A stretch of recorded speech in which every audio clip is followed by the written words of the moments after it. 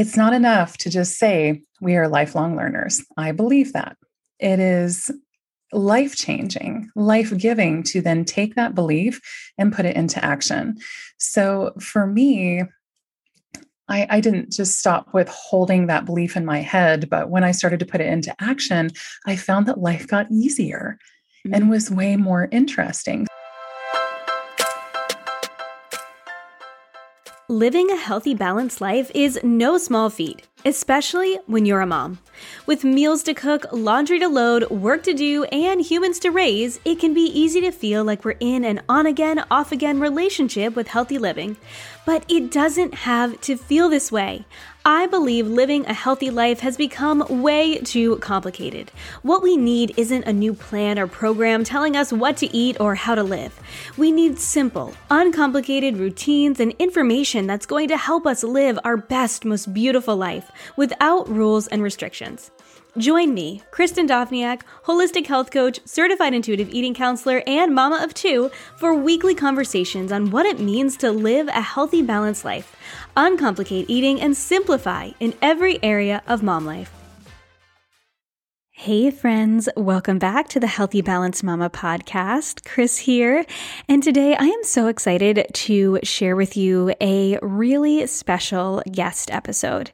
Today's topic is something that I think as moms, we are often taught that once we become a mom, then our hobbies or the things that we might have loved to learn about in the past are just that.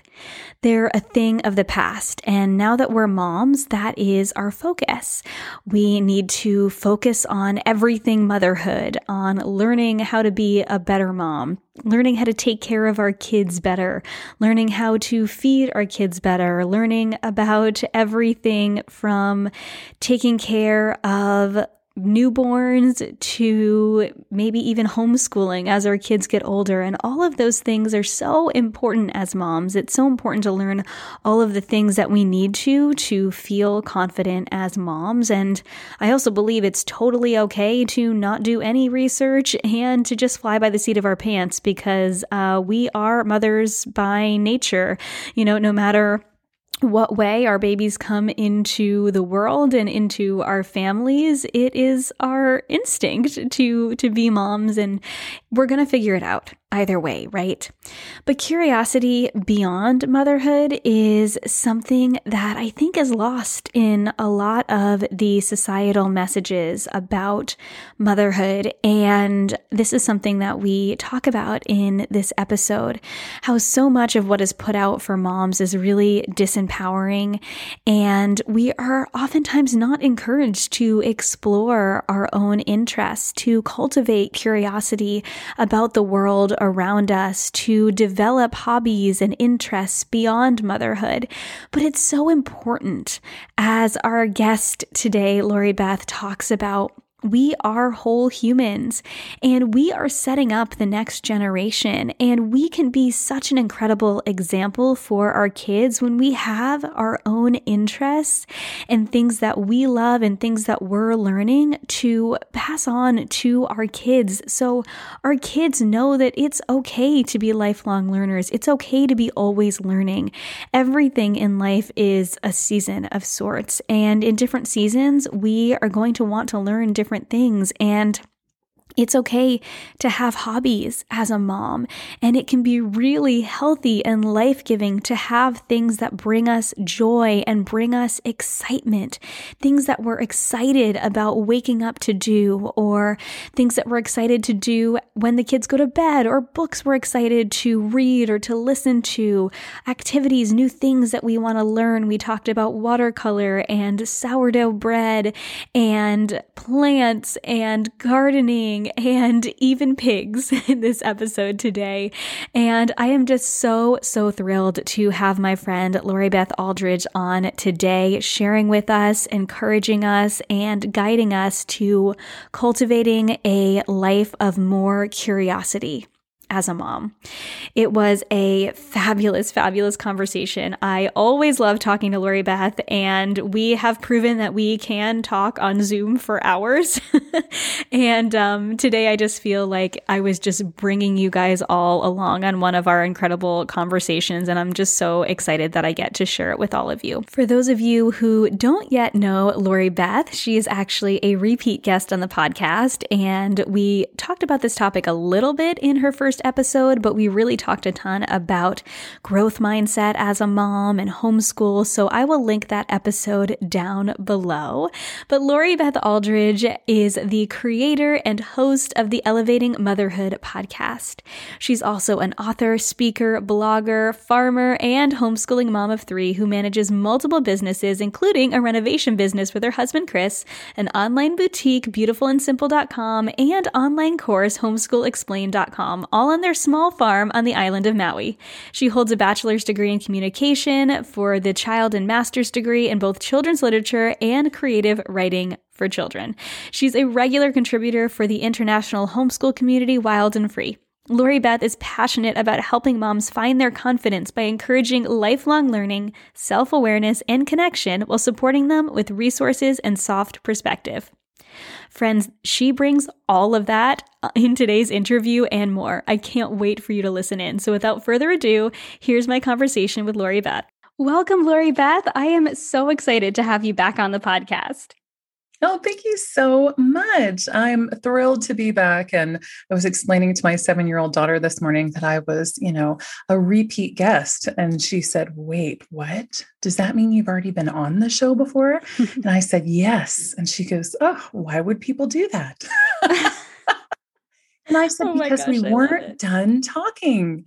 We weren't done. And so we had to come back and revisit it. And she's like, oh, well, that makes sense. And basically gave me permission to go to work. Oh my gosh, I love it. So you have been on before, and we had a fantastic conversation, and we definitely could have talked for hours more, and we have talked for hours since then.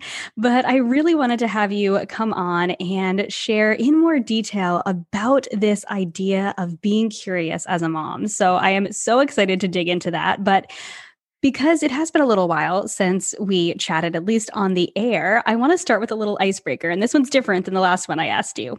So I want to know, Lori Beth, what are you reading these days? Okay. I am reading The Miracle Moment. It's not out yet, but I was asked to read that book, and it's quite good. And I'll do an episode on that later. So I'm reading the hardback, paper version of that, or the paperback version of that. I was listening to an audiobook called Outliers. That was recommended to me. But because of my opt-out lifestyle, they're like, oh yeah, you're kind of like an outlier. And then I listened to this book and I don't agree with it. So it was very interesting because I'm going to follow it through to the end, sometimes, not all the time, but with this particular book, I'm like, I'm really not enjoying it. Maybe I could stop. And I'm like, no, I'm going to see if there's any redeeming qualities at the end. The stories are interesting. It's basically about how it is star athletes and things come to be. Oh, there's a whole section on Canadian hockey players and their birthdays. Oh, really? Yeah. And it's interesting, but they talk about, big tech and things like that. And just, it doesn't interest me. But then also the ideas are a little bit, but I am going to finish it. So Outliers. And then I also have an audiobook going called The Way of the Rose. And it is a book about praying the rosary written by 2 Buddhists, talking about the divine feminine who have a heart for climate change. And they're very different than me. And yet, because of my Catholic upbringing ties, I'm really interested in what it is they have to say. And they make some really powerful points, some really cool history stuff. And there's this presence of miracles, and the possibility of miracles and hope and the divine feminine and how we're all supported and how some of that is connection to nature and Mother Earth and whatnot. So that is thrilling. So yeah, those are the books that I'm reading right now. Oh my gosh, I knew you would have a great answer. I have another question later about books again, because I know that you love to read, and I know that you're always going to have some good books to share. And it's so interesting because I have heard of the book Outliers and I've looked at it, but I haven't picked it up. So it's very interesting to hear your opinion. And I love that you're still going to see it through. You're still going to read it, even though you're like, I'm not really jiving with this. But then you have these other two books that you're reading too that are more your speed. So I think that's very, very cool. I'm always looking for new books to read. I'm always reading more than one book as well. So I love this question. Tribe is my book recommendation for you. I'm just going to put it out there while I'm thinking about it. It's by Sebastian Younger, I believe, or Younger, Junger. It's called Tribe on Homecoming and Belonging. He is a wartime journalist, but I actually would be interested in having him on my podcast, Elevating Motherhood, because he mentions like anthropology sort of ideas about motherhood and how motherhood culture is in different places and in relation to war and things like that. And it is fascinating. I did not stop with that book. There was no hesitation. Wow. Tribe, Sebastian Younger, cool. I believe. Okay. I'm going to look into that. I've got a couple Audible credits, so maybe I'll grab the audiobook. Oh, I love it. Oh my gosh. Well, what a perfect way to start off the topic of really cultivating curiosity as a mom.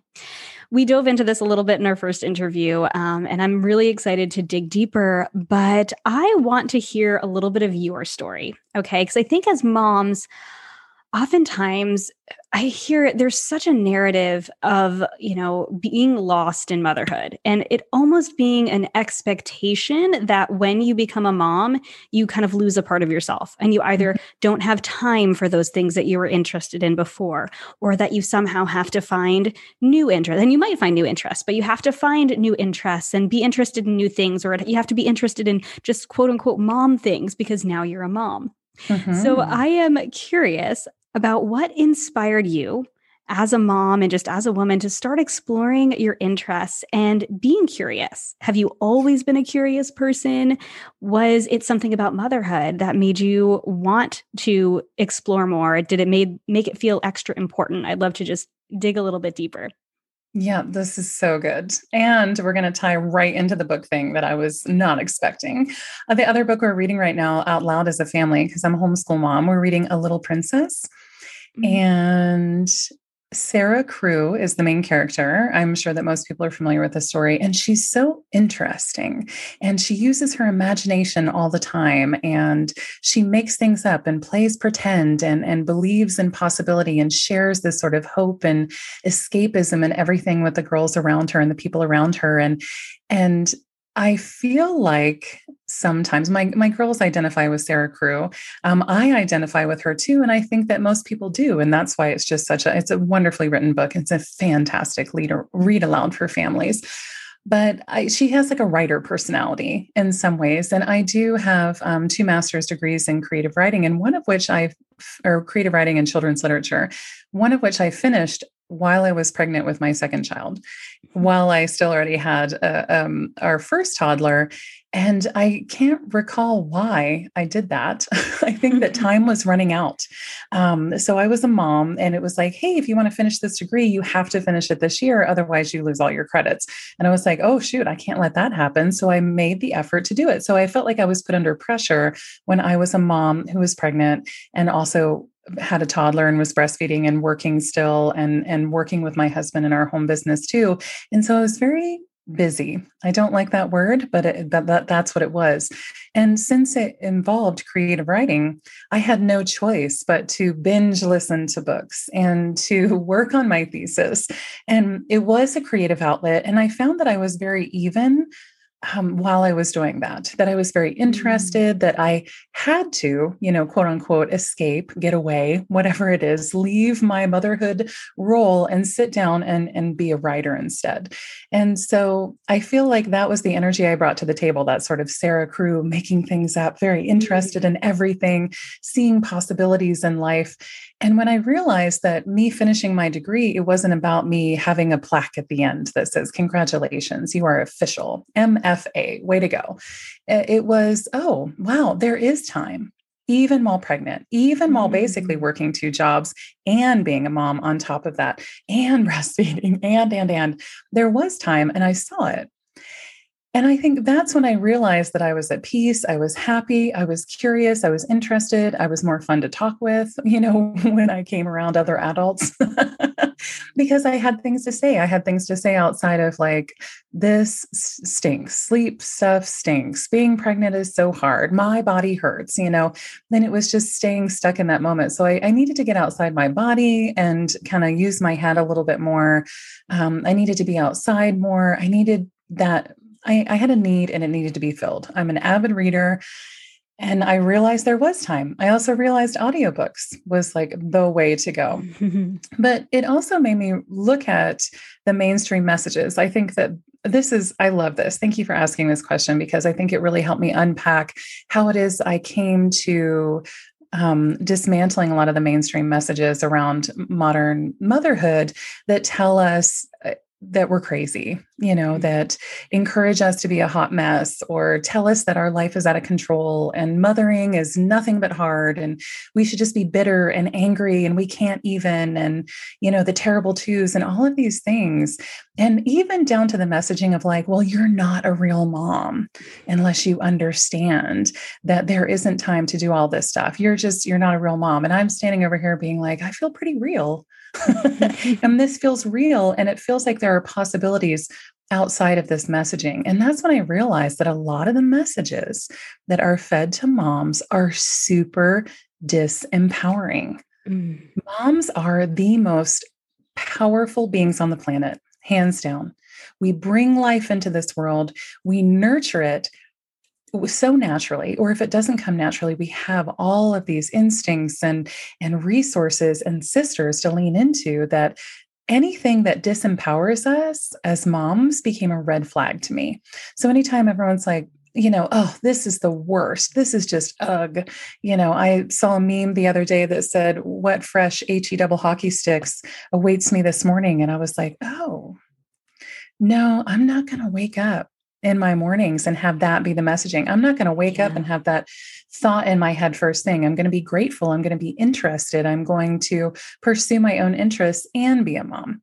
So this kind of led to a family philosophy we have of honoring the individual. So we are a family of 5, and we are made up of 5 individuals with 5 different interests, 5 different sets of needs, 5 different personalities, 5 different dreams.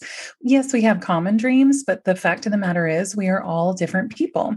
And in order to honor the individual in all of us, we have to show up and say what we're interested in. We have to be brave and say, hey, I really want to listen to this book right now. I might do it while I'm cooking dinner, which also interests me.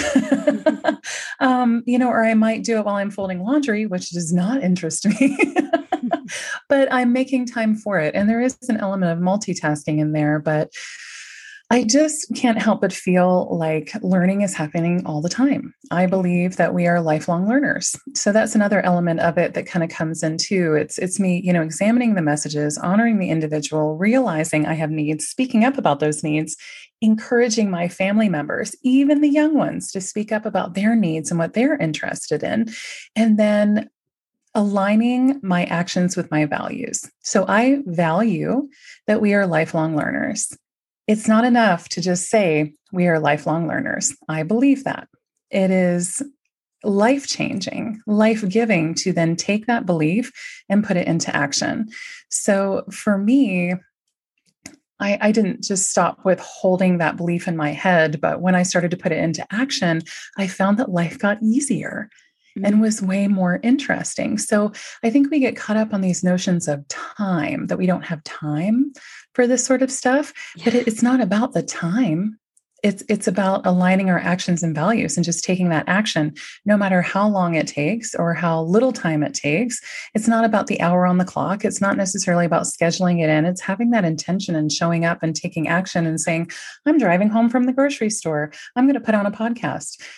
It could be for me, and it could be like not explicit so the kids can listen to, or it can be one that interests them and I'm going to learn some stuff out of it too. So it's putting that into practice. And I just stopped fighting it. I stopped fighting the fact that we're lifelong learners. When sorry, education is presented to us as if learning has to be hard. And if it's not hard, then we're not actually learning or we're not doing enough. Ask me how I know as a veteran homeschool mom. And every single mom comes in and is like, this feels too easy. I feel like I'm not doing it wrong. I feel like this isn't enough. I'm like, oh, it's okay. As Julie Bogart calls it, it's the ghost of public school past, creeping in, telling us that learning has to be hard, that it's not enjoyable. And if you're not struggling, then you're not actually learning. And that's just not the case. It is not a struggle for me to listen to these audiobooks, unless it's Outliers. But I know that I'm learning and getting perspective about other people, and the perspective that I'm gaining and people who believe differently than me is really valuable. And, I identify as an opt-outer. And I enjoy learning and mysteries and solving these puzzles and exploring theories and all of that. And so does that author. So even though we don't see things just alike, it's an opportunity. Me listening to this and understanding it and thinking about it is an opportunity for me to say, yes, I see how we're similar. And yes, I also see how we're different. And now it gives me different perspective. When it comes down to it, I think that mothering is challenging. And I figure that I don't have to make it harder by fighting the fact that we're lifelong learners. The truth of the matter is, if you're pregnant for the first time, you're pregnant for the first time. You're not going to know everything about it. If you're going through the adoption process for the first time, you're not expected to be a professional adoption expert, that's going to know all the right things to say, do all the right paperwork, all the right organizations, like in that moment. When you give birth, you haven't done that before, right? Most of the time. And so we're learning as we go. When you have a 1-month-old, it's the first time you're the mom of a 1-month-old. And there's a lot of learning that happens in that space, lots of lifelong learning. It doesn't stop. When you turn 40, it's the first time being a 40-year-old. Ask me how I know. There's a lot to learn in this season. When you're 50, it's your first time being 50. When you're going through menopause, it's your first time doing that. It's going to be your only time doing that. It's just, there's so much grace and freedom and understanding that if issues arise, and we just acknowledge we're lifelong learners, it diffuses situations. Oh my gosh, I'm going through menopause. Not me, but just an example. Like, what does that mean? What does that look like? I don't know. Oh, it's horrible. Menopause is horrible. It's hot flashes. Oh my gosh, we need medication. We need this. We need that. It's not about that. It's about getting curious about it and saying like, oh, menopause, is this happening to me? Is it not? And you don't have to have the answer when you ask the question. You, as a lifelong learner and bringing your curiosity to the table, you will find other people who are familiar with menopause, whether that be a friend who's going through it and who can share stories with you, or an acupuncturist who's like, oh yeah, I've got treatments and herbs for that. And I can explain to you what's happening in your body. I can help relieve symptoms with you, instead of for you. And I don't know. Yeah. Have I always been curious? I think a little bit down to the writing. And it still continues to show up in certain ways, even in things like homeschooling. I'm constantly learning alongside my kids, or relearning things that I learned before, or learning how to present things new to them. And even down to reading A Little Princess that I've read before, but reading it out loud to my children as a mom is a totally different experience than me reading it way back when. So it's still lifelong learning, even if we've read the book before. Oh, my gosh, I love this so much. And I love that you brought up that this is a value for you. We know we're lifelong learners. I'm nodding along with you. You can see me nodding along. And, I know that when it comes to motherhood and having our little babies, I think whenever I have a friend who's pregnant and who's like, oh, give me your best advice. And I'm like, well, I'm certainly not an expert because I don't think any of us are. But the only piece of advice I ever give is everything's a season. Everything's a season. Things are going to change. As soon as you think you've got it down, something's going to change. That's just what's going to happen. And we can see that in our kids. I think we can see that things are consistently changing and that they're consistently growing and learning. But sometimes I think we forget that for ourselves. But just like you said, the first time you're 40 is the first time you're 40. The first time you go through whatever stage of life you are is that first time. And just knowing that, and then also valuing having that curiosity and being an active learner in those different experiences, I think is so huge, because when we value something, then we actually put attention to it. I think if we don't think that we value something, then we just let it go by, right? But if we value being curious and being a learner about things, just like our kids do, right? Our kids are like, I know that my daughter right now, we are learning about Asia in our as a continent in our homeschool, and she is really fascinated with China. She really likes the country of China. She's really interested. So most of the time, we just kind of have been flipping through some of the other countries. We're talking about them, and she likes learning about them, but she just keeps going back to China. She's like, I want to learn about the pandas. I want to learn about the Great Wall. And so we just keep going back to that, and I'm trying to honor that, because I'm like, this is so cool to see her. I don't know where she got this idea that she's fascinated by China. That's awesome. So I try and encourage her with that, and she keeps bringing it back to that. So what if we did the same thing? And when something sparks our interest, we actually dove into it and we leaned into it because we value that, instead of just going, that's interesting. Maybe I'll learn about that one day. But like you said, we have to be intentional about that. We have to be intentional about that learning. And it does bring so much, I don't even know, just so much joy and depth to our lives, I think, when we do learn new things. Like, I know just learning how to bake sourdough bread this past year was so humbling, because I just do not consider myself a baker. And like, we started from absolutely nothing, just flour and water. And like, we watched that thing, we named it. She's in my fridge now. But she needs to come out again, because it's been too long since I've baked a loaf. But that whole experience of feeding it and watching it and taking care of it, and then actually learning how to bake it and failing so many times, but knowing that each one of them isn't a failure. We're still going to eat it. It's just, I'm learning every single time. And it was such a cool experience, and something really cool as an adult to learn something completely new and completely out of my comfort zone. And so I think that is just something incredible that you bring to moms and you encourage them to do, is giving them permission almost to be curious, which I love so much. And I know that we were on a call together a couple of weeks ago, not a podcast call, just a chat. And I was sharing with you that there's a mom's group that I'm in, and the topic of hobbies came up.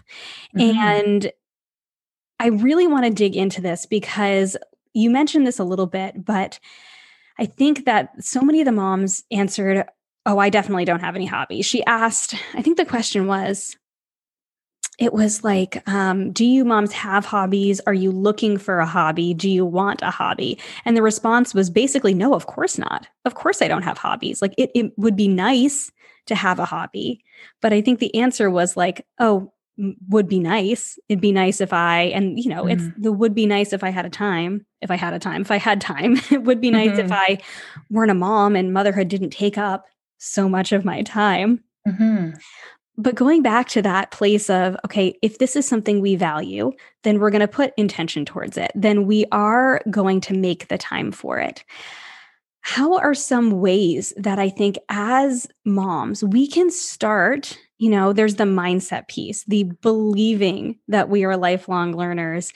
And then there's that actual action taking. How can we as moms start to make this a value, start to make curiosity a value, start to make lifelong learning a value, and actually take action on it? Does that make sense? It sure does. And I have so many thoughts and so many examples, but the very first thing I'm going to say is that a lot of this is tied into our self-worth. I know, I'm so sorry. and also not at the same time. It's something that I still unpack. It's something I still think about.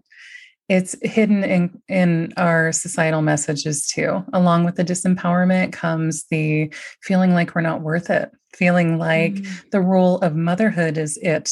You were whole. You were a whole person. And then you took on this role, and now you are only that. You are wholly that. And that's just not the case. So oftentimes we will feel as though we are not worth it. For example, I love that book Tribe. And nothing to do with wartime journalism for me, but the sense of belonging. I wanted to know what belonging looked like in other cultures. When I went to go buy that book, because it was one that I knew I wanted to buy and not just do the Audible thing. And I thought, is this the book that you're supposed to be reading right now? You have an obligation with the podcast to be reading these other books because you're going to be talking with the authors, or you're going to be deciding whether you want to talk with the authors. If it's of value to your audience. And I was like, well, I don't think I'm going to be interviewing Sebastian, the author of Tribe, but I really wanted to know about it. And I did have a moment of, should I be listening to a parenting book instead? Because I'm struggling with I'm just going to name someone, my 5-year-old. Should I be doing that instead? Is that really what I'm supposed to be doing? Does this have anything to do with motherhood? Oh, but wait, am I obligated to only listen to motherhood things? Or am I interested in other things? It's part of the reason I do the podcast, and everyone's like, well, you're all over the map with your topics. Yes, because moms are interested in all kinds of different things. We're not interested in just one thing. It's why you have such a great variety in your podcast too. You know it, you see it. It's obvious. And us showing up like that, I hope encourages other moms to do the same. So if you really want to listen to that romance novel or that book about, I don't know, your health issues or things that are coming up for you, or you want to listen to the parenting book, do it without guilt. Know that you are worth that time. You will fill yourself up. It is easier to give back to others when you're full. So really it is a win-win-win-win-win situation all around. It's you passing the time of the mundane everyday tasks that you might not enjoy. Laundry for me. It's making it more enjoyable for yourself. You can do that. It's like the learning thing. Like we feel like you're not actually learning anything, or it's not school, or it's not education unless it's really hard. I feel like that's like a hangover message into motherhood too. Like it's not really real unless it's really hard. That's not the case. I can actually get through the laundry. I don't need to get my joy from nice, neat, folded pile of towels. That brings me absolutely zero joy. But what does bring me joy is listening to a podcast while I'm doing that, listening to an audiobook that of my choosing while I'm doing that, without obligation and without guilt. And when we do that, we are honoring the whole person in us. We are taking a holistic approach. I think that the word holistic has gotten thrown around and is associated with like essential oils, or things like that. But really what a holistic approach is honoring the whole person. And we have to be the ones to do that for ourselves. We have to empower ourselves to do that. And that does mean dismissing a lot of the mainstream messages that are out there that disempower us, that tell us we don't have time. We have to get to a point where we're managing our thoughts. And we're doing that by cleaning out. We could do a little spring cleaning here with the file folders in our head. And we start cleaning out those messages that tell us we don't have time, that tell us our kids are terrible, that tell us that motherhood is nothing but hard. We can unfollow that stuff. We can let go of it. And once we start to do that, you'll find that you'll immediately be interested in things. You understand that you're worth it. You understand that time is a construct and not the end all be all, and that you can show up however you need to for you in that moment to honor the wholeness in you. So from a practical standpoint, that looks like trying things out. That looks like following rabbit holes. So you talk about China, did you think you'd ever be studying China in the way that you are? And then going off on all of these different rabbit holes, right? So I do have a rabbit hole for you. Have you seen the snow leopard documentary? No. In China, where we just watched it this week. Cool. They filmed snow leopards, like baby snow leopards in the wild, for the first time ever. And it's so interesting. So then you can find that you're interested in things. And once you've given yourself permission to dive into a topic like a child would, children have natural curiosity. So we can follow their lead. As much as we're setting the example for them and modeling things for them, they are modeling things for us. So the truth of the matter is, if you are not sure where to start and you're really far removed from learning is easy and effortless and the curiosity of a child, look to your children. and see what they're interested in and how it is they navigate down all these rabbit holes and go in different directions, and give yourself the freedom to do the same thing. And then to hearken to your other like example of sourdough, you can look around. Sourdough's hot right now. It's hot.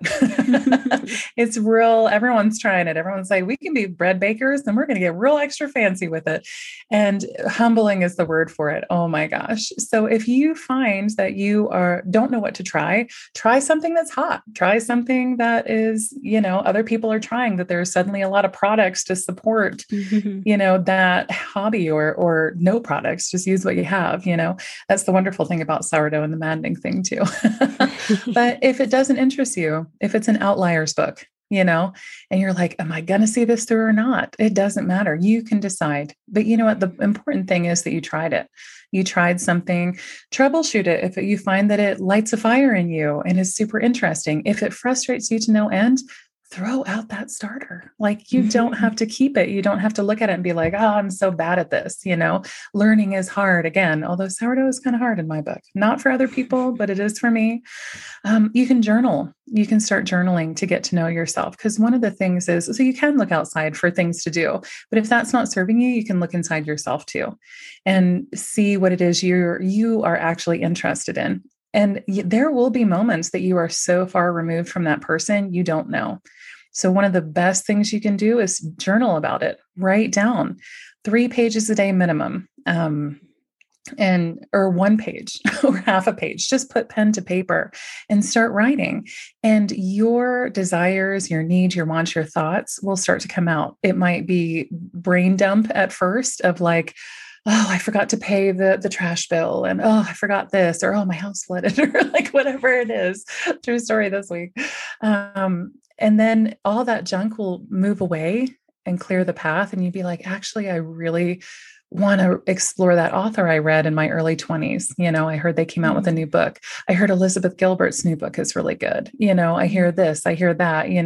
And you can go back and explore those. But sometimes you have to get rid of some of that brain gunk before you can get to who you are now or what you might be interested in. You can make lists of things that you used to like, but just know that those are like pre-pregnancy genes to me. Things that you used to like, it may or may not be something that is a good fit for you. And you don't have to try to force your way back into old hobbies or habits or interests or anything, because you're changed as a mom, and that's totally okay. You can just embrace where you are in that. So write down a list of things you like to do, things you don't like to do, things you think you would like to do, things that other people do that look interesting that you might like to try.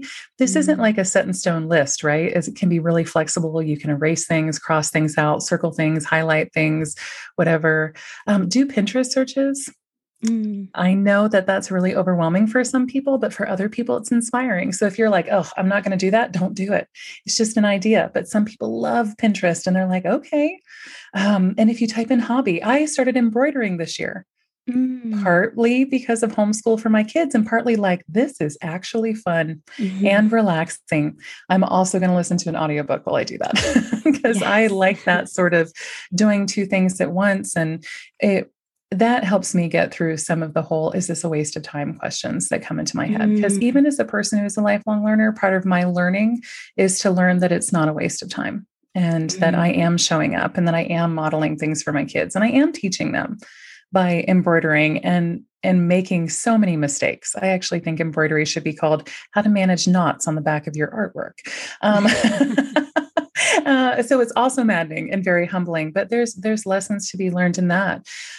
When you do a search or you're not sure which one to pick first, flip a coin. Heads, I'm going to try sourdough. Tails, I'm going to start binging on audiobooks. Flip a coin, and whatever shows up, and let's say it said binge on audiobooks, and you're like, shoot, I actually wanted to do sourdough. There's your real answer. Your gut reaction will tell you which one you actually wanted to go with. Or if you're like, yay, I was hoping it would land on the audiobooks, that initial reaction will help you like sort through some of that doubt. Flipping a coin is like one of my favorite things of all time. Audiobooks and podcasts are great. You don't have to sit down and listen to them for enormous amounts of time.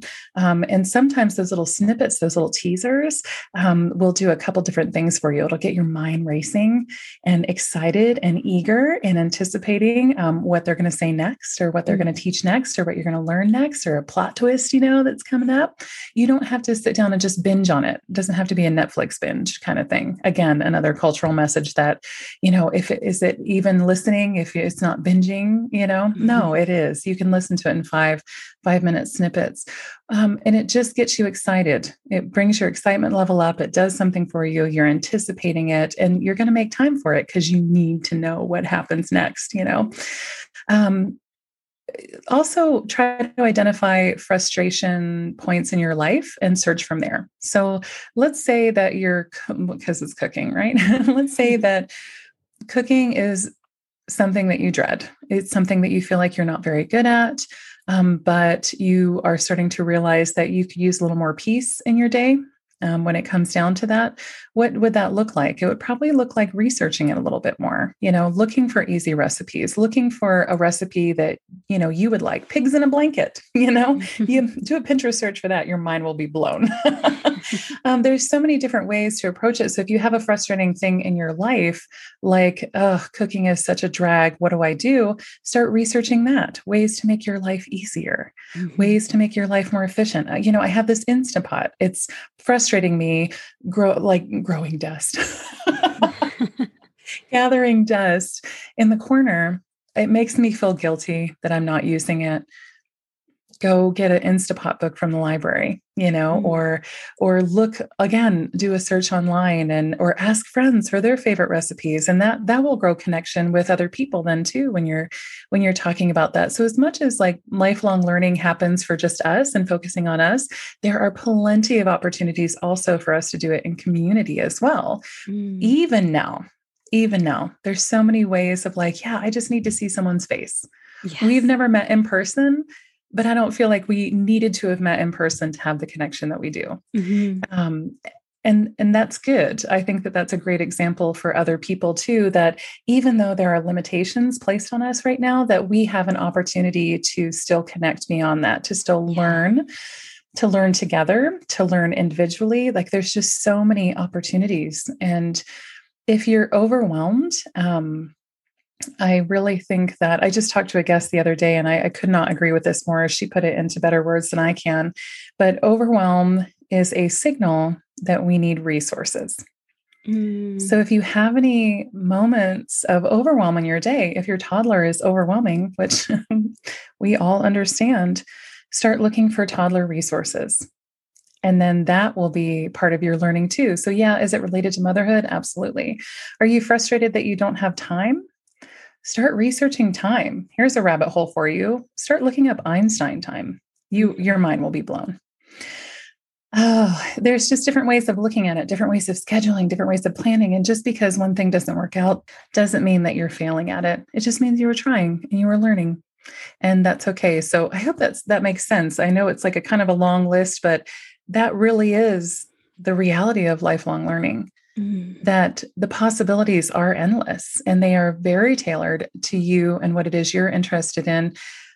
Information and resources and entertainment even, that can serve you, that model learning for your kids, that make you feel whole, that make you see your self-worth and value yourself more. So to me, it just seems totally essential. And if you don't know where to start, I get it. There's not a lot of messaging out there that says you should start. You should start. You should look at that for yourself and just do it. And it's like, okay, well, what does that mean?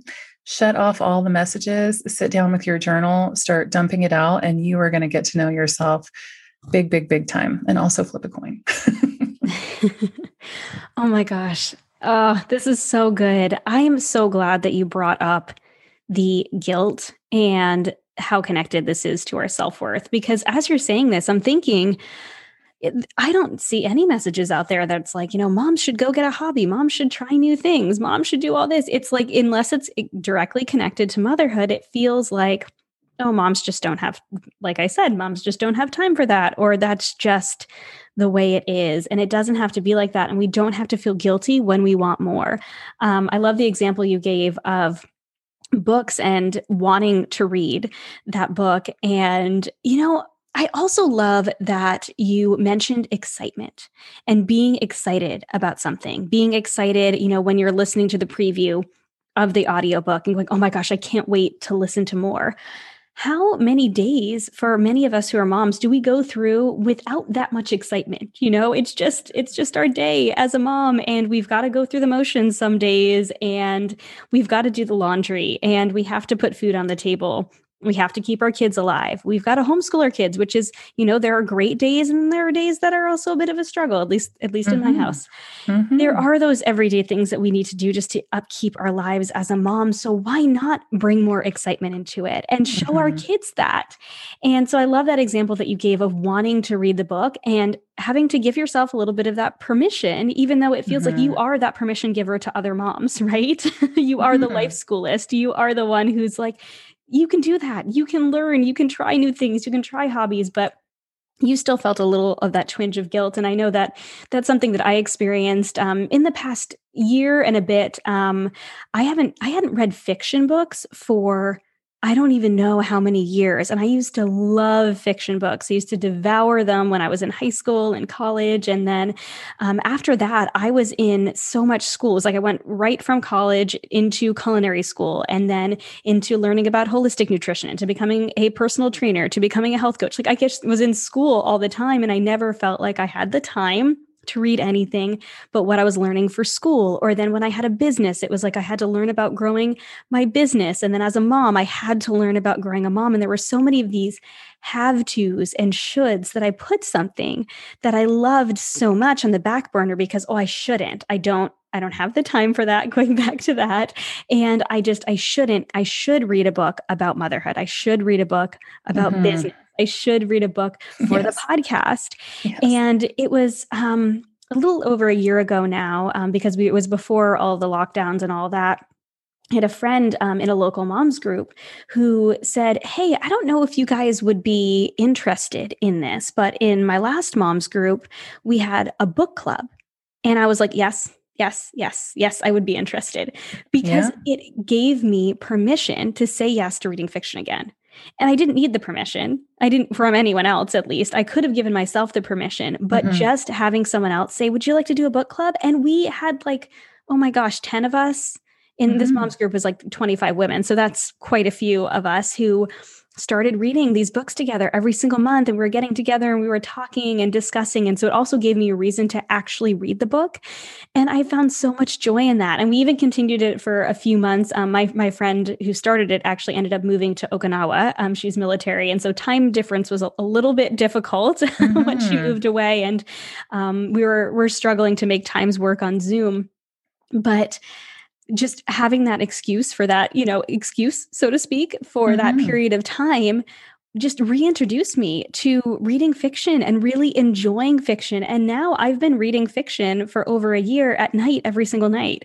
I still read my nonfiction books about business and motherhood and health and all of these areas that I'm interested in as well, but I don't feel shoulds around them anymore. I feel like it's okay to also read fiction just because it brings me joy. And I think that in this last year, I think it's been a little bit of a gift that many of us have been at home more than ever. And we've almost been presented with our boredom.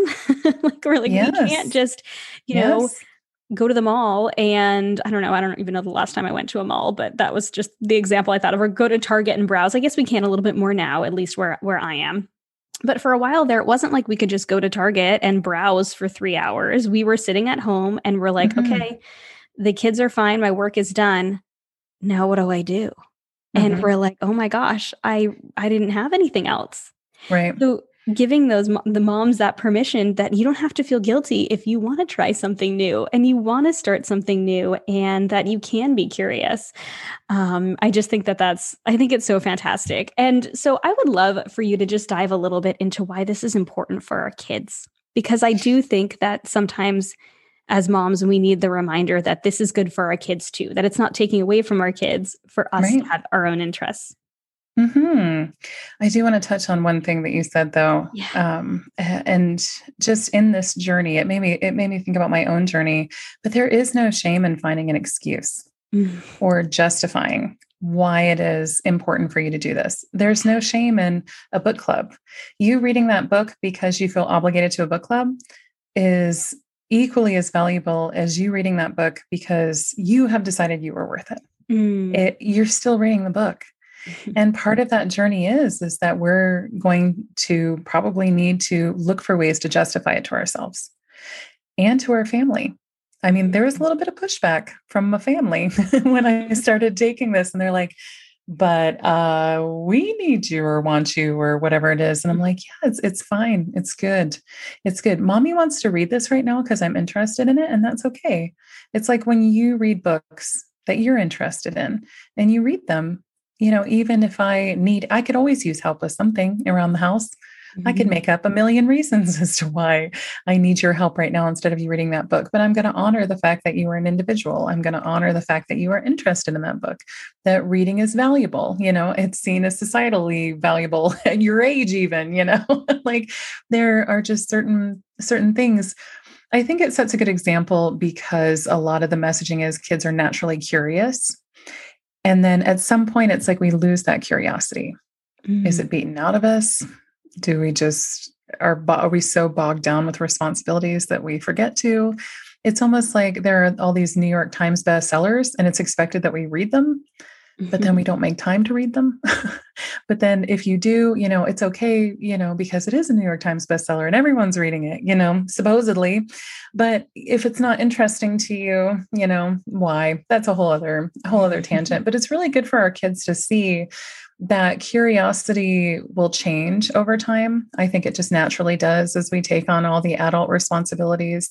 We don't have to come at learning and lifelong learning with the exact same free-spirited gusto that our children have, when they're first learning. And it will wane a little bit, but it's still there. It models for them that it's okay as an adult to pursue things that you're interested in, so that hopefully when they grow up, they're not tasked with the same sort of unpacking that we have to do at this point. So they can look at any societal messages that disempower them or say that you don't have time or that you're not worthy of reading this or it's a waste of time to do this. There are more meaningful things, meaningful to the rest of the world, than reading or pursuing hobbies or interests or anything like that. And we're basically saying, no, when you get older, you're going to be faced with things that you're interested in, that you want to make time for, that the world is telling you you don't have time for. And I'm here to show you that you do. It shows them that we slow down. It shows them how it is we balance time, how real life is, that yes, upkeep of our lives is inevitable and it's necessary. You got to eat and cook and do the dishes and laundry and clean the house and pay the bills. And all of this stuff is inevitable, but that is not all of it. That is not all of life. Being a parent is awesome. You are also still a whole person. And so if they grow up seeing that modeled, even if we're still figuring out as we go along, it'll be much, much, much easier for them as adults because that will just be what they believe life to be like. And I think it's much more freeing, much more inspiring, much more enjoyable, much more exciting. And there's just so much more joy and peace in your day when you do that. And then they aren't just going to look at adulthood and think, oh gosh, it's just stressful and boring and awful and all these things, it's not. It's not. And we're always trying to give our kids messages of like, I'm happy to be around you. I'm happy to be with you. That messaging doesn't have to look like us only staring at our kids 24/7. It can look like us sitting to the side and doing something else. It can look like us setting healthy boundaries and saying, Mommy's reading right now. You may go play, and that's okay. Mommy's going to watch her own show. Mommy's going to watch her own documentary while you watch your documentary over there. We're documentary watchers. So I don't feel obligated to watch the exact same ones that they're interested in, So I think it just sets a really good example. And again, right? Moms are the most powerful beings on the planet. We have the power to change the next generation. If we are a generation of moms who are going to unpack this stuff, We're going to see our self-worth. We're going to drop the shame and the guilt. We're going to show up. We're going to pursue our interests. We're going to have hobbies. We're going to see the value in that, know the value in that, honor ourselves as a whole person. And that is the example we're setting. The generation that we are raising is going to grow up and think that is the norm. And that is world changing. So yeah, you might think it's just you sitting down and learning how to untangle knots, embroider. Or you might think that it's just you learning how to do sourdough and cursing as you throw, the burnt loaf to the chickens or whatever it is. But actually, really, truly, in those small moments, you are 1000% shaping the next generation. Oh, I love that. And it's so true that if they see that example, they start to, or I believe that they start to believe that we are allowed to learn and we're allowed to explore. And what kind of possibilities could that open up for them as they are growing older and exploring new interests? And what kind of interests could it open up? And, what kind of new discoveries could be made in the world just because that child saw their parent being curious and they're also curious. And so they started to explore things. And I know I love watching my kids be curious. And I really want to cultivate that for them for their entire lives. Like my daughter the other day was like, Mom, I want to come show you her American Girl doll's name is Samantha. She's like, I want to come show you Samantha's room. And I was like, okay. So I go into her bedroom and she has designed this whole bedroom for Samantha. We had to shift it a little bit so we could actually get her clothes in her dresser, but she has this whole area of her room set up. And she's like, this is her bed and this is her desk and this is her closet with all of her clothes in there. And she had just designed it all. And I was like, she's, a little interior designer just right there, just deciding that Samantha needed a room. And she didn't need anything new for it. She used things she already had.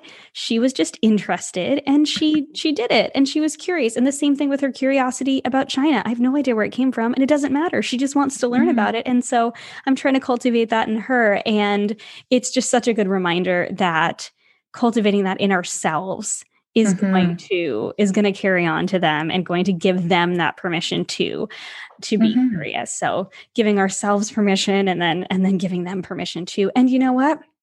I think we can give other moms permission too. We can encourage our mom friends who are maybe feeling a little bit lost. Like, I don't have any interests outside of motherhood and I would like to, but maybe they are feeling those cultural messages that you're just supposed to be a mom and that's it. And only think about mom things. We can encourage that. And I think that's important that we encourage each other in that too. We don't have to push people to find hobbies, but we can encourage each other too and remind each other that it's okay.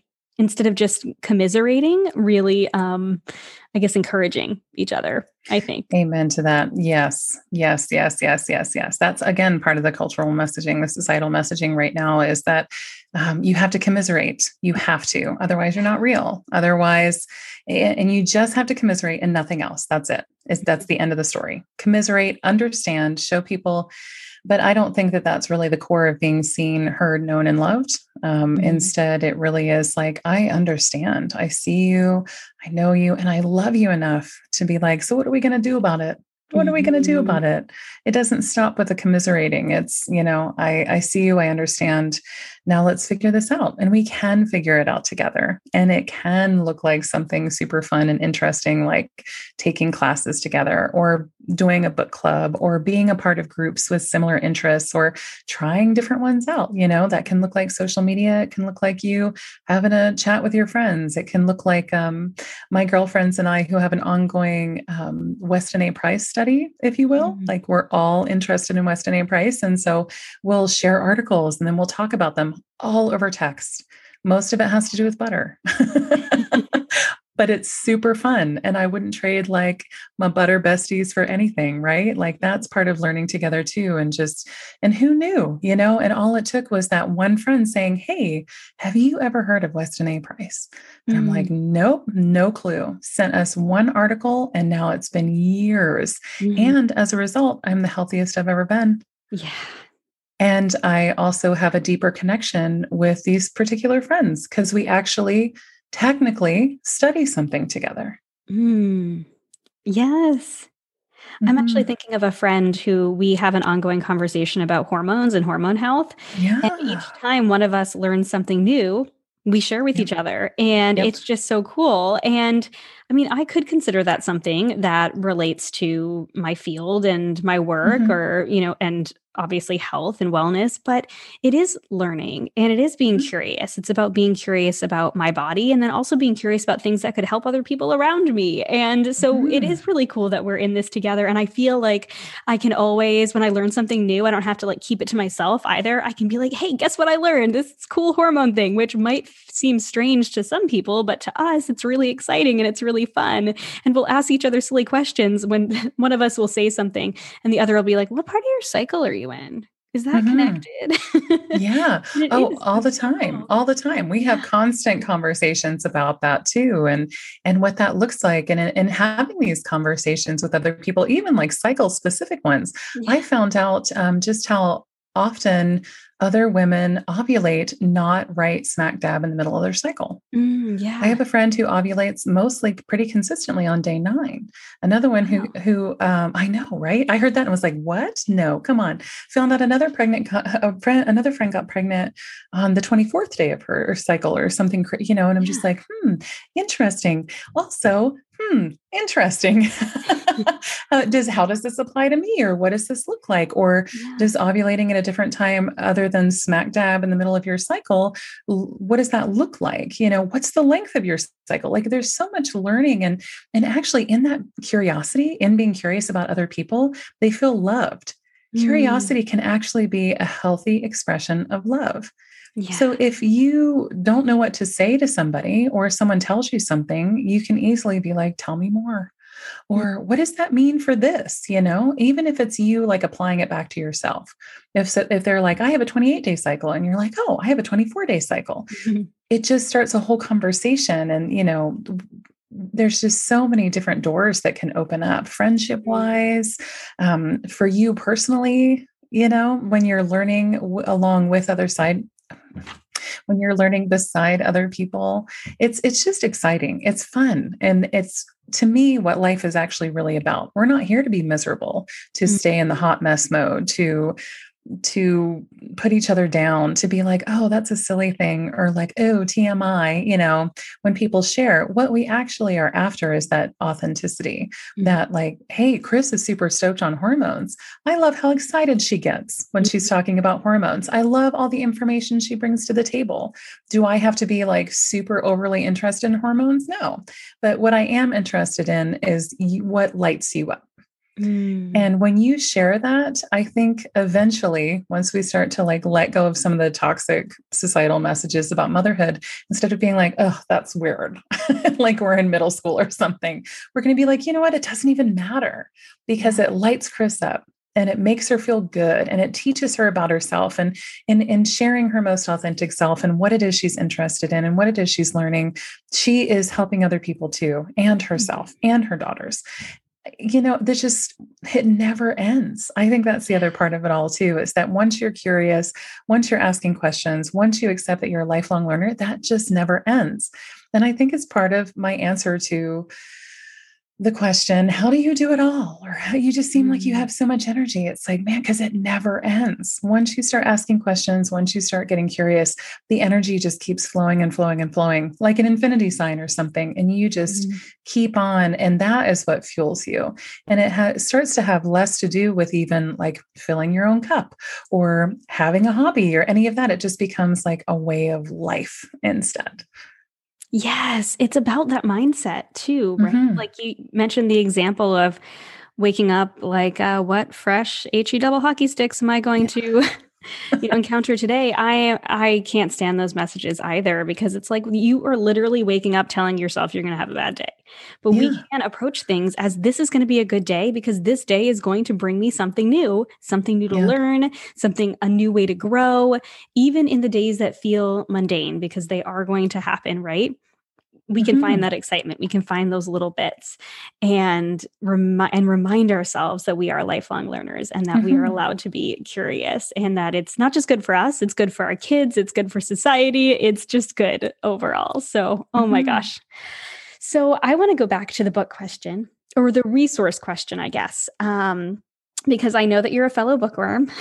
Were there any books or resources that really help to inspire you in your journey to more curious living? I know you said you've always been a little curious, but really after when you were going for your master's and then you had your second daughter and you were continuing to cultivate this curiosity, were there any resources that you leaned on to kind of start to cultivate this more within yourself?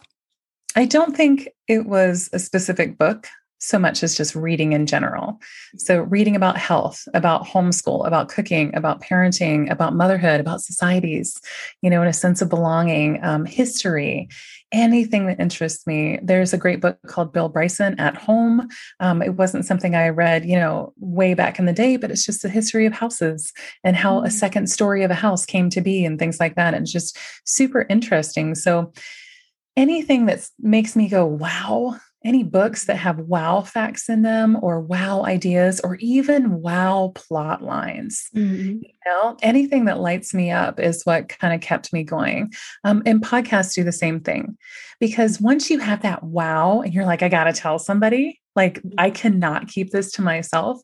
It's just having those moments too, or even like holding up your embroidery at the end of it. Taking a picture and being like, look what I did. Also, here's a picture of the back. You just say, wow, anything that makes you say, wow. So I don't think it was a specific story or a person or anything like that. I think it was just mostly reading in general, because I don't think I was into podcasts so much way back then. And then when I realized podcasting was a thing and that you could then have like huge long text threads with your friends talking about specific podcast episodes. And then also gathering resources for people. So if someone's like, oh, hey, thinking about a home birth, but I have some concerns about this. And if you've listened to a podcast episode about home birth, and you're like, hey, I heard this. I don't know if it's going to apply to you, but here it is. I'm going to share it. I mean, the instant connection that gives you with that person, that expression of care and concern and love and curiosity, it's awesome. It's awesome. Yeah. So yeah, nothing in particular, but just having this information, being able to share it, being able to share what lights me up, and then just giving other people permission to find what lights them up too. So yeah, sorry, I wish I had more book recommendations, but I'm sure you've got tons of book recommendations, but it's okay if there's not specific ones. What that really encouraged me to do is maybe explore even more outside of the genres that I just naturally appeal to me, because I'm sure that there are more books that have that wow factor that will interest me if I just moved a little bit beyond the sections that I naturally gravitate towards, right? We have a bookstore, oh my gosh, we could walk there in 5 minutes. It's probably a 2-minute drive unless we get a stoplight. There's one in between. And thankfully things have opened up a little bit here. So I love browsing the bookstore and bringing the girls with me. And, my 7-year-old is starting to read, so she can read the titles of books, but just encouraging them too. What interests you? What do you want to learn about? So let's go. And the library is a great place for that too, but you're not allowed to browse at the library right now where we are, unfortunately. So you have to order the books, which is like way less fun, in my opinion, to go on the online catalog and search for things than it is to actually see the books. Maybe I'm very much a kinesthetic learner. So I like to do things with my hands. So I like to pick it up and I like to look at it and I like to look at the back. And it's just not the same when you're ordering things from Amazon or, on the online catalog. And there are some books I just like to buy because I can take notes in them and I can keep them. But for the kids too, and for myself, it was really good encouragement to explore a little bit beyond what the typical, to maybe find something new. Like I'm gonna pick up Tribe. It's so good. The audiobook is really good. It's particularly good. It's so funny though, because I'll buy an audiobook or listen to it on Audible or something, and if it's so good that I need it, I buy the the paper copy too, because I just want to see it sitting in my shelf in my own, library space at home and just be like, man, yeah, that book influenced me so much. I listened to it. When the authors read it too, oh, it just feels like you get to know them. Yeah. So for people who are challenged right now without the access to bookstores or the library or the ability to browse and things like that, there are book lists. Are you familiar with book lists? I don't think People so. curate book lists. Oh. So I have them. I have some. I'm starting, and I have my want to read list. I have like all the authors that I interviewed on the podcast and things like that. And there's a really great resource called bookshop.org, and they support local and independent bookstores Oh, and that's have cool. donated millions of dollars to local and small bookshops. And it's wonderful. So it's called bookshop.org. My book lists are on there, like read alouds for families. Yes. And You were then talking about ones this that on are your on my podcast, list. I think. Yeah. Sorry, I didn't mean to Yeah. interrupt you, but I'm like, oh, yes, now I know what you're Yeah. saying. Yeah. So book lists. So if you find someone who has similar interests to you, Mhm. Sarah McKenzie with Read Aloud Revival, she has a ton of book Mhm. lists. If you just Google book lists or go on Goodreads and look for book lists Mhm. and look by a title that you really loved, you will find people who have curated entire lists of titles that are either related to that or it's just a favorite of theirs. And then it also lists all their other favorites. And so that could give you like direction or a lot of variety too. Yeah. My want to read list and books I have read list are extremely varied. So if people are looking for variety, I have a lot in my personal book list, but it's a great way to start. If you just start Googling book lists, nonfiction, fiction, home, anything, any topic at all, you will find these beautifully curated fellow bookworm book lists that we actually take the time to sit down and read them all and then put them together because it brings us joy. And why not? Yes. Oh my gosh. No, I totally remember you mentioning this because I was listening to your podcast episode with Kendra Adachi on the way up to my So parents good. last week to do a cooking class. And you had mentioned it and I was like, oh my gosh, I'm gonna have to re-listen to this or go to the show notes so I can read because I want Lori Beth's book list. Oh, they're so So cool. we'll It's so we'll fun. get them and we'll put them in the show notes for the women who are listening because yeah, that's such a great idea because I'm always looking for new ideas and new things to read now that my love of reading has been reignited. Have you read Elizabeth Gilbert's City of Girls? No, I haven't, but you know what? Right now I am reading, oh my gosh, I'm trying to remember the name of the book now. I'm reading her book, I'm listening to it. Big Magic? Yes, thank you. I'm like, I know the subtitle is Creative Living Beyond Fear. Yeah, way to go. Big magic. I don't know why I know the subtitle and not the title. And it's a beautiful reminder that it's okay to be creative and that we can be creative in different ways. And that, Ooh, yeah, it's a Big good one. Magic would be if you wanted to ignite a fire and read at the same time. Big Magic, it would be probably at the top of my list.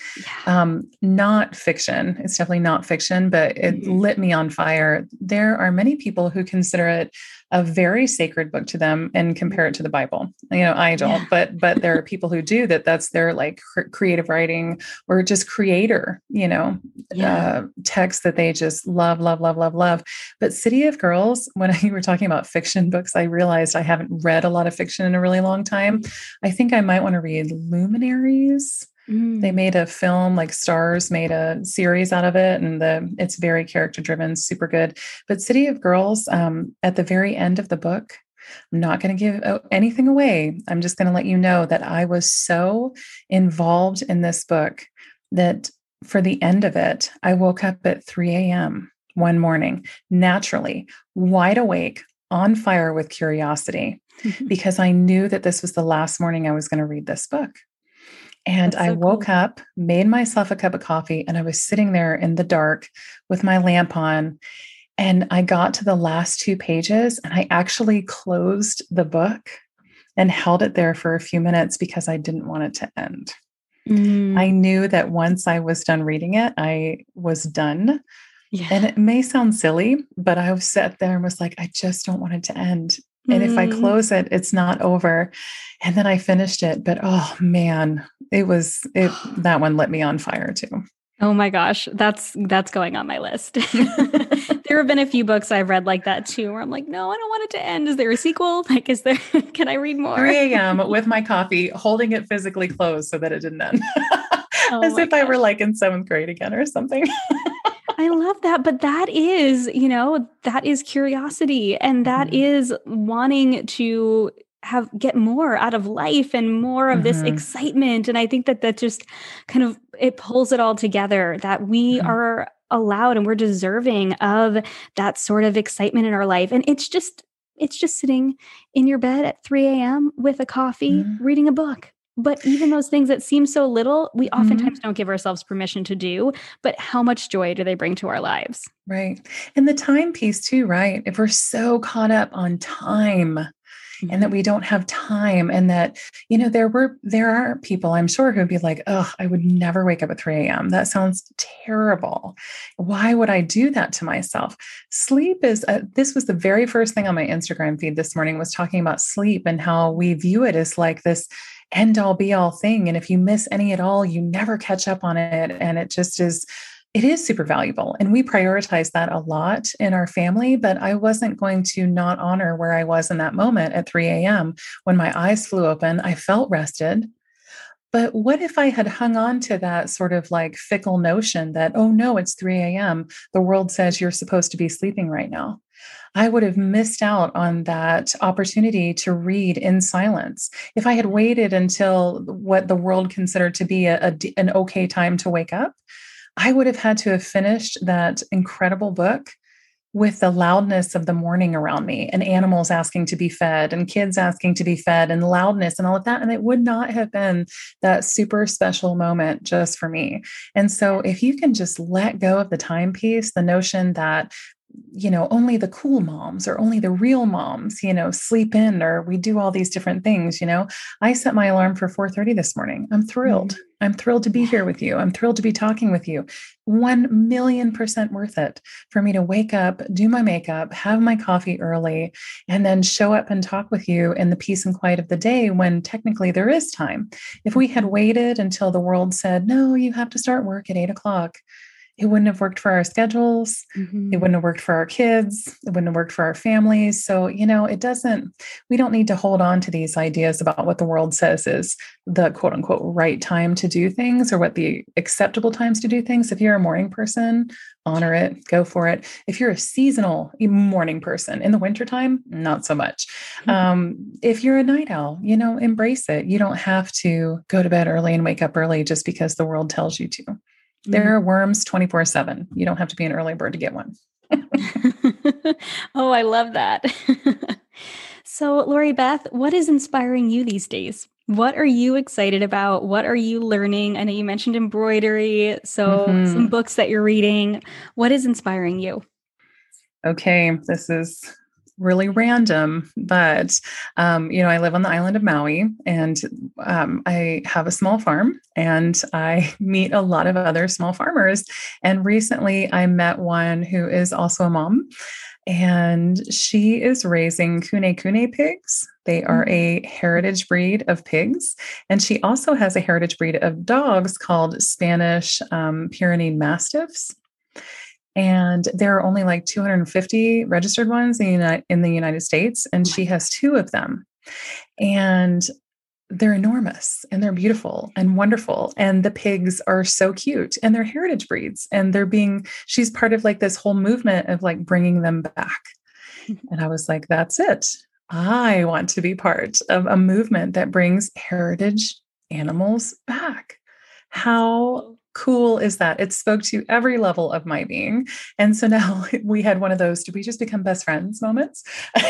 and and have been talking about and studying. I've been studying dog breeds. I've been studying what it looks like to import dogs, what's safe, what's not, what can happen, everything from like travel trauma and dogs, which sounds crazy, but like a lot of my time is spent researching these details so Mm. that I can understand, all the details about it and what it means and what other heritage breed animals are out there.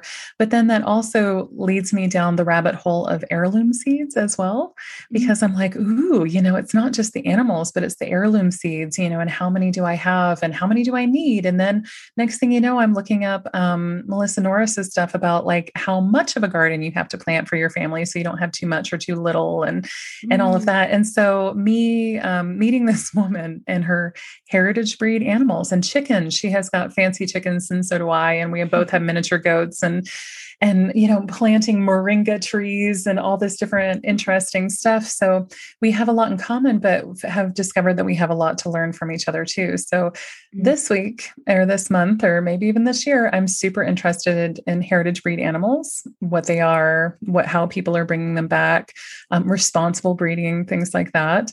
And then I know that I need to learn more about gardening and trees, in a fit of let's get through this lockdown.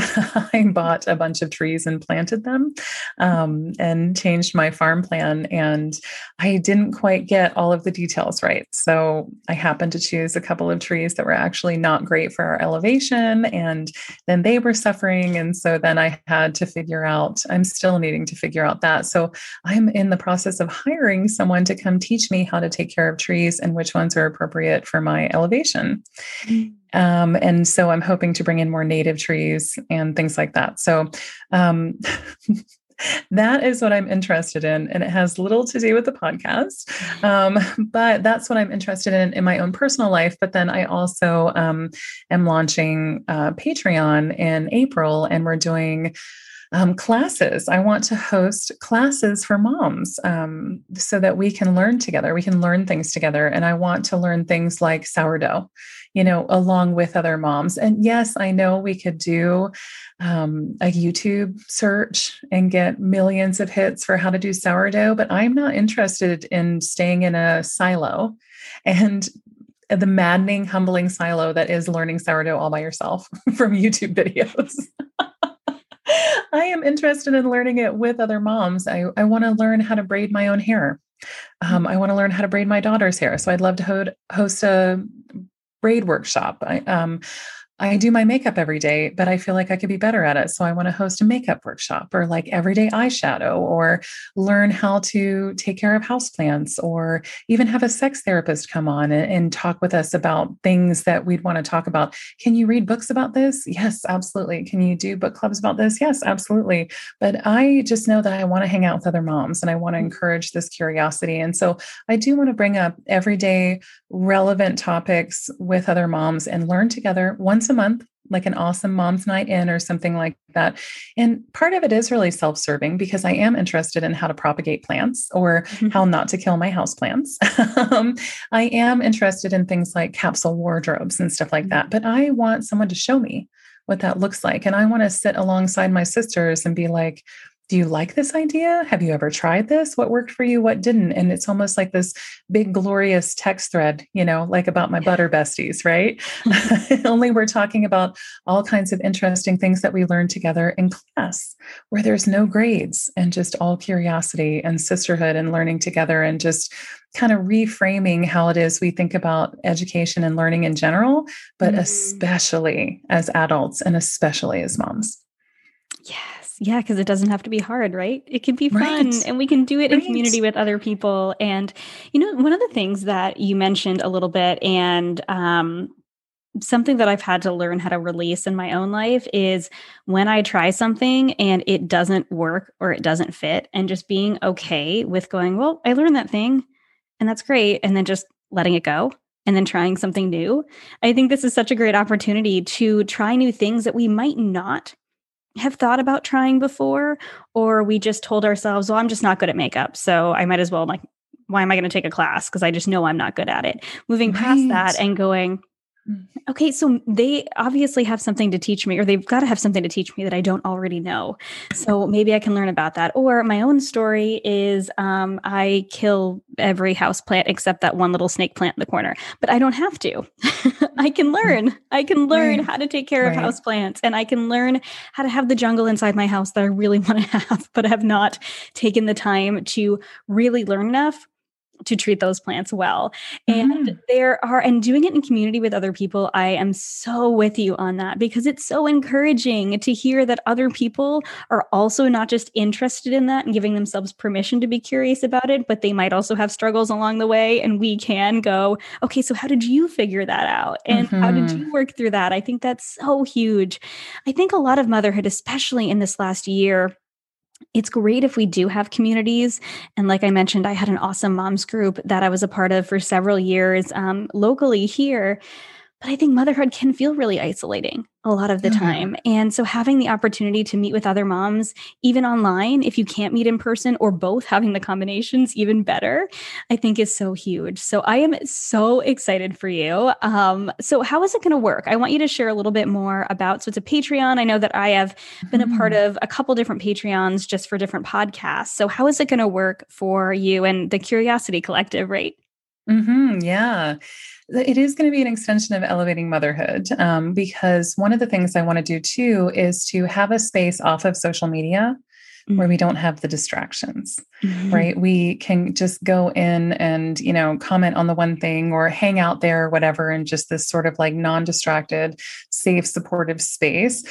For people who aren't familiar, I found out recently a lot of people are not familiar with Patreon. It's been around for a really long time, but I too am a patron on Patreon to different, chefs and other podcasters and things like that, because to me it is totally, totally worth it. So Mhm. there, you go to Patreon, you search for what you're looking for. So in this case, it's elevating motherhood, and there's different tiers. So I have something called the $5 coffee club, which is basically like you sign up like a subscription or a membership, and $5 a month buys me one latte a month, so that I can keep creating. And it is a way for people to be patrons of creators, to say, thank you so much for your support. I really appreciate what you're doing.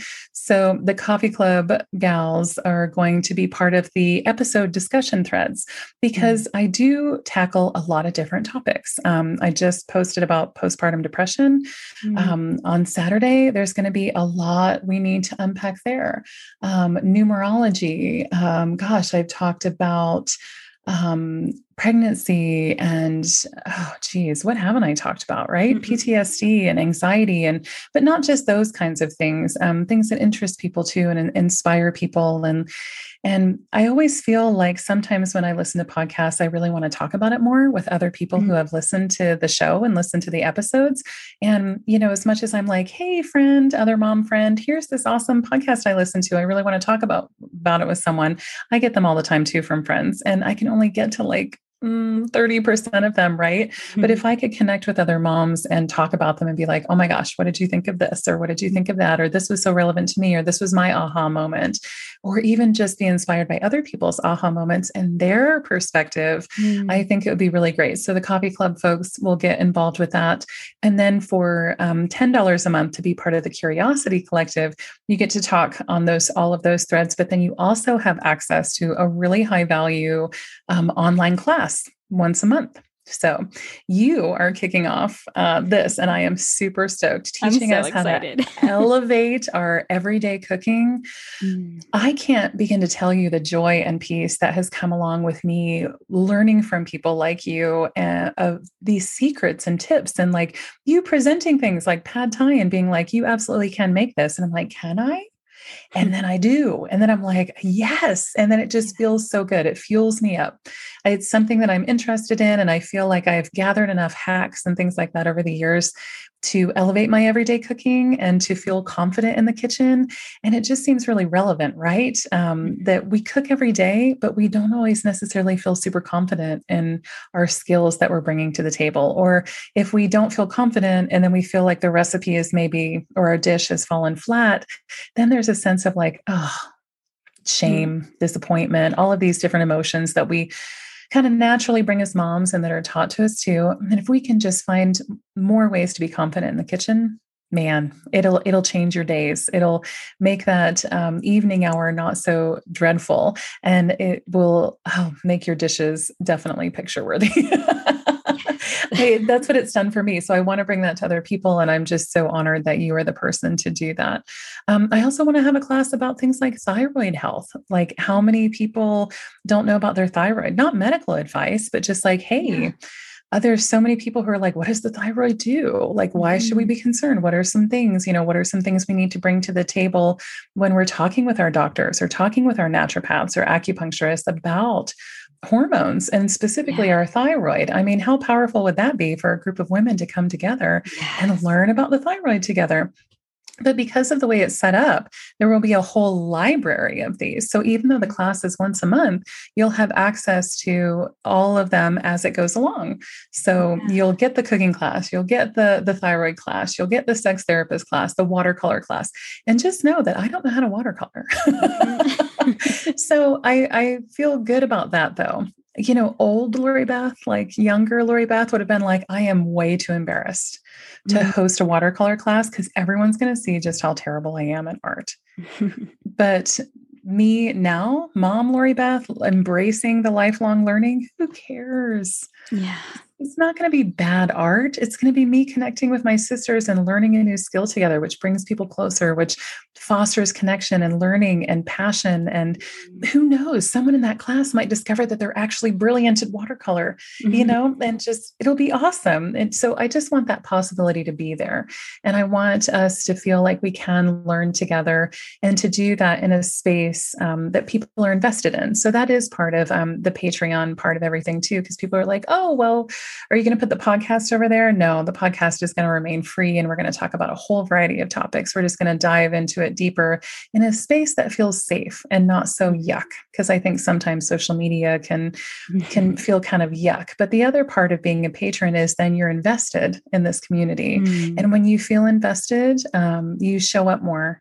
And it feels good. And you're around other people who are also invested too. So it's not like the fickle moms group, where it's like some people show up, some people don't sort of thing. It's like we are showing up, there's no pressure to show up, obviously. But it's good. And then we'll have giveaways in there and all kinds of interesting things, just any way that I can encourage more curiosity, more connection among moms, more learning together and embracing lifelong learning on a regular basis. It'll be like a standing date night, if you will, for moms. Oh my gosh. I'm so excited, not just because I'm going to be a part of it, but because I'm going to be a part of it. Like, I am so excited to learn from all of the incredible people that you're going to have on. And I love that you're making it so accessible for moms, not just because, unfortunately, I don't live on the island of Maui.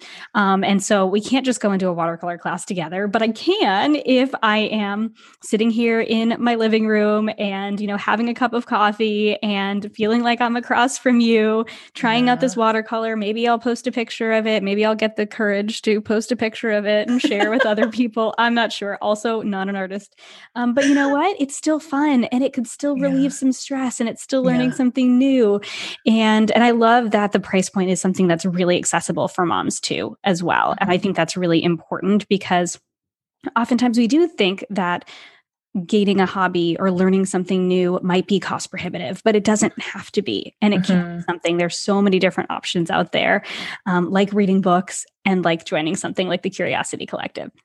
And I really do appreciate curation, a curated book list, a curated podcast, curated recipes, all of that. And I think that I feel like that's the gift that I can bring to people, the way for me to serve people is to curate it as best I can, and really keep in mind that they are moms and that we do bring all this stuff to the table, but darn it, we're going to bring all this stuff to the table and we're going to do it anyway. We just are. And then honoring the limitation, the certain limitations that come along with motherhood, like not being able to show up to live classes. I did a survey to see if people wanted it to be pre-recorded or live. One person said live. Every other mom said, oh no, pre-record that stuff. So it's just honoring where we are in our seasons of motherhood. And I am so stoked and just so humbled. And I'm so, so, so grateful you're going to be a part of it too. Thank you so much. Yes. Oh my gosh. I'm so honored. So where can my listeners connect with you then? All of the work you do, the Elevating Motherhood podcast, and the Curiosity Collective. I'm mostly at elevatingmotherhood.com. That's where the podcast is. I'm also on a bunch of platforms. So anywhere you like to listen to podcasts, Elevating Motherhood is there. I'm also there. Instagram is my favorite social media. I'm at Lori Beth Auldridge over there. And if you go to Patreon and search for Elevating Motherhood, you will find access to the classes in the Curiosity Collective. Awesome. Oh my gosh, this is so great. Thank you so much for being on, Lori Beth. Now, I know you were on before, but I still have my little rapid fire questions at the end. So I want to ask you again and see how your answers, I didn't even look up your answers from last time, but I want to see how your answers compare to last time. Are you up for it? Yeah. Oh, yeah, totally. Okay. So my first question is, what have you been loving to cook? Lentils more than once this week. I realized when I cleaned my pantry that I had a lot of bags of lentils and I needed to do something with them. I even sent you a message and was like, what do you like to do with Yes, lentils? I know when and I you were missed like, it, I felt so bad. no, because I had more lentils. I had like a prepper amount of lentils. So I ended up making a lentil soup that was really good. And I got to share with my aunties. And then after I got your suggestion, I put more lentils in the Instapot and ended up adding the coconut milk and garam masala. Yes. Chris, my kids ate it. Really? Oh my gosh, that makes me so happy. It was such a win for my house, let me tell you. Yes. So randomly lentils this week, I don't know what to tell you. Oh, they're so good though. They're so versatile. I love it. So what have you been loving to eat then? Oh boy. So I have been experimenting with eating before coffee because I am interested in what the metabolic people are saying about eating before coffee. And I've been watching some of the stories and kind of tapping into that a little bit. So I've been on a gluten-free oatmeal kick with butter in it first thing in the morning before my coffee. And yeah, I notice a huge difference. Yeah. I'm not jittery. I'm not moody if I eat before coffee. And so I tried it out for a week and now that's my new thing. So that is a totally boring, not something that I ever thought I would say answer, but gluten-free oatmeal before coffee. Because I'm curious about the metabolic crowd and what it is they're saying. Not necessarily buying into it, just trying out certain things on for size. And it has totally served me. Yeah, I love that. See, we can be curious in every area and we can try new things and we can keep what works and we can let go of what doesn't. Yeah, that's a suggestion I've heard many times. And I just love my coffee so much, Lori Beth. I do too. I do too. So I changed my morning routine. It's wake up, take my thyroid stuff, and supplements with water. So water first, technically. And then I turn the tea kettle on for the oats. And then I get on the vibration plate and I stay on social media for the length of the time that I'm on the vibration plate. So then I eat the oatmeal while I'm prepping my coffee because it's not very much oatmeal, right? And so then it feels like it's healthy circle. And I just kind of worked it in. So I didn't feel like, oh, shoot, when am I going to have my coffee? Oh, no, it's right there. And it's right after the vibration plate. And I don't want to get on the vibration plate with coffee in my stomach. Because that would seem yucky to me. I just want to sit down and enjoy my coffee. So I worked it in and it does work. And I was like you too. And I didn't think it would make a difference, but also literally zero pressure to try that out. If your coffee is not making you jittery and crazy, then by all means, you do you. Yes. Well, I switched to half calf in the last year because it was making me jittery and crazy and because hormones. So I'm already on half calf, but I'm all about learning about our bodies, learning what feels good. So I love that. I love that you're experimenting in that area. So what does balance look like for you in this season? It looks like me trying not to overreact to all the everyday life things that come up, big or small. And it also looks like focusing on forgiveness. And I know these seem really vague, but they are the two themes that keep coming up over and over again for me lately. For example, the flooding in the house that happened the other day. I had lots of choices as to how to react to that. And I absolutely could dramatize it way, way, way more. But instead I was like, you know what? People could just pray for us right now, but then also we can handle it. And we have the resources, even if that just looks like having our wits about us to do internet searches for, oh no, what do you do about the water in the carpet? Is there any salvaging it? So instead of me just staying stuck in the whole, oh my gosh, is there any way to salvage the plaster on the wall in the bathroom? Okay, I could stay there, or I could be like, water on plaster, what to do? And you wouldn't believe all the things that show up. So staying curious in those moments, small things that show up, even my kids like showing me things and I'm like, oh, interesting. Tell me more. I don't have to go into this whole deep dive of why, Ariel, the mermaid is this and that and the other thing and blah, blah, blah. And what do you think about this? I'm like, well, just tell me more. That's all. I don't have to overreact to all this stuff and be like, I don't want to hear about Ariel. I can just say, tell me more. And then I can say, actually, I'm going to move on and do this. I love this. You want to write about Ariel? I can tell you how to spell her name, and we can just move on from there. It doesn't have to be like big overreactions. And then forgiveness has just been showing up over and over again for a variety of reasons. And balance for me always looks like not the same thing over and over. So not overreacting, and forgiveness happens to be the main lessons that are slapping themselves right in front of my face over and over again. So balance is, paying attention to the repeated themes and what it is I'm supposed to be learning from them, or what it is I'm supposed to be helping my children learn from them. And then just getting into a flow with those lessons and those mindsets and themes instead of trying to fight them. Oh my gosh, so good. What a great way to really bring things together and in being curious and being a lifelong learner as a mom and throughout every season of our lives. Thank you so much for coming on and sharing with us. It is always so fun to talk to you. And I mean, this conversation was just even better than I could have expected. It's so great. Oh, Chris, you're so awesome. Thank you so much. Thank you so much for listening to this episode of the Healthy Balance Mama podcast. If you loved it, would you take a screenshot and share it with a friend over on Instagram and tag me in it? It helps me so much to know what you love and are taking away from each episode. If you really loved it, would you hop over to iTunes and give me a star rating and review? Every rating and review helps this podcast be seen and heard by more women who need to hear the message of balance and wellness without deprivation. It's the best free gift you could give me. And as a reminder, the information and opinions on this podcast are meant for education and inspiration only and are not to be taken as medical advice, diagnosis, or treatment. Please consult with a trusted practitioner before making any changes. Have a beautiful day, friend, and I'll see you in the next episode.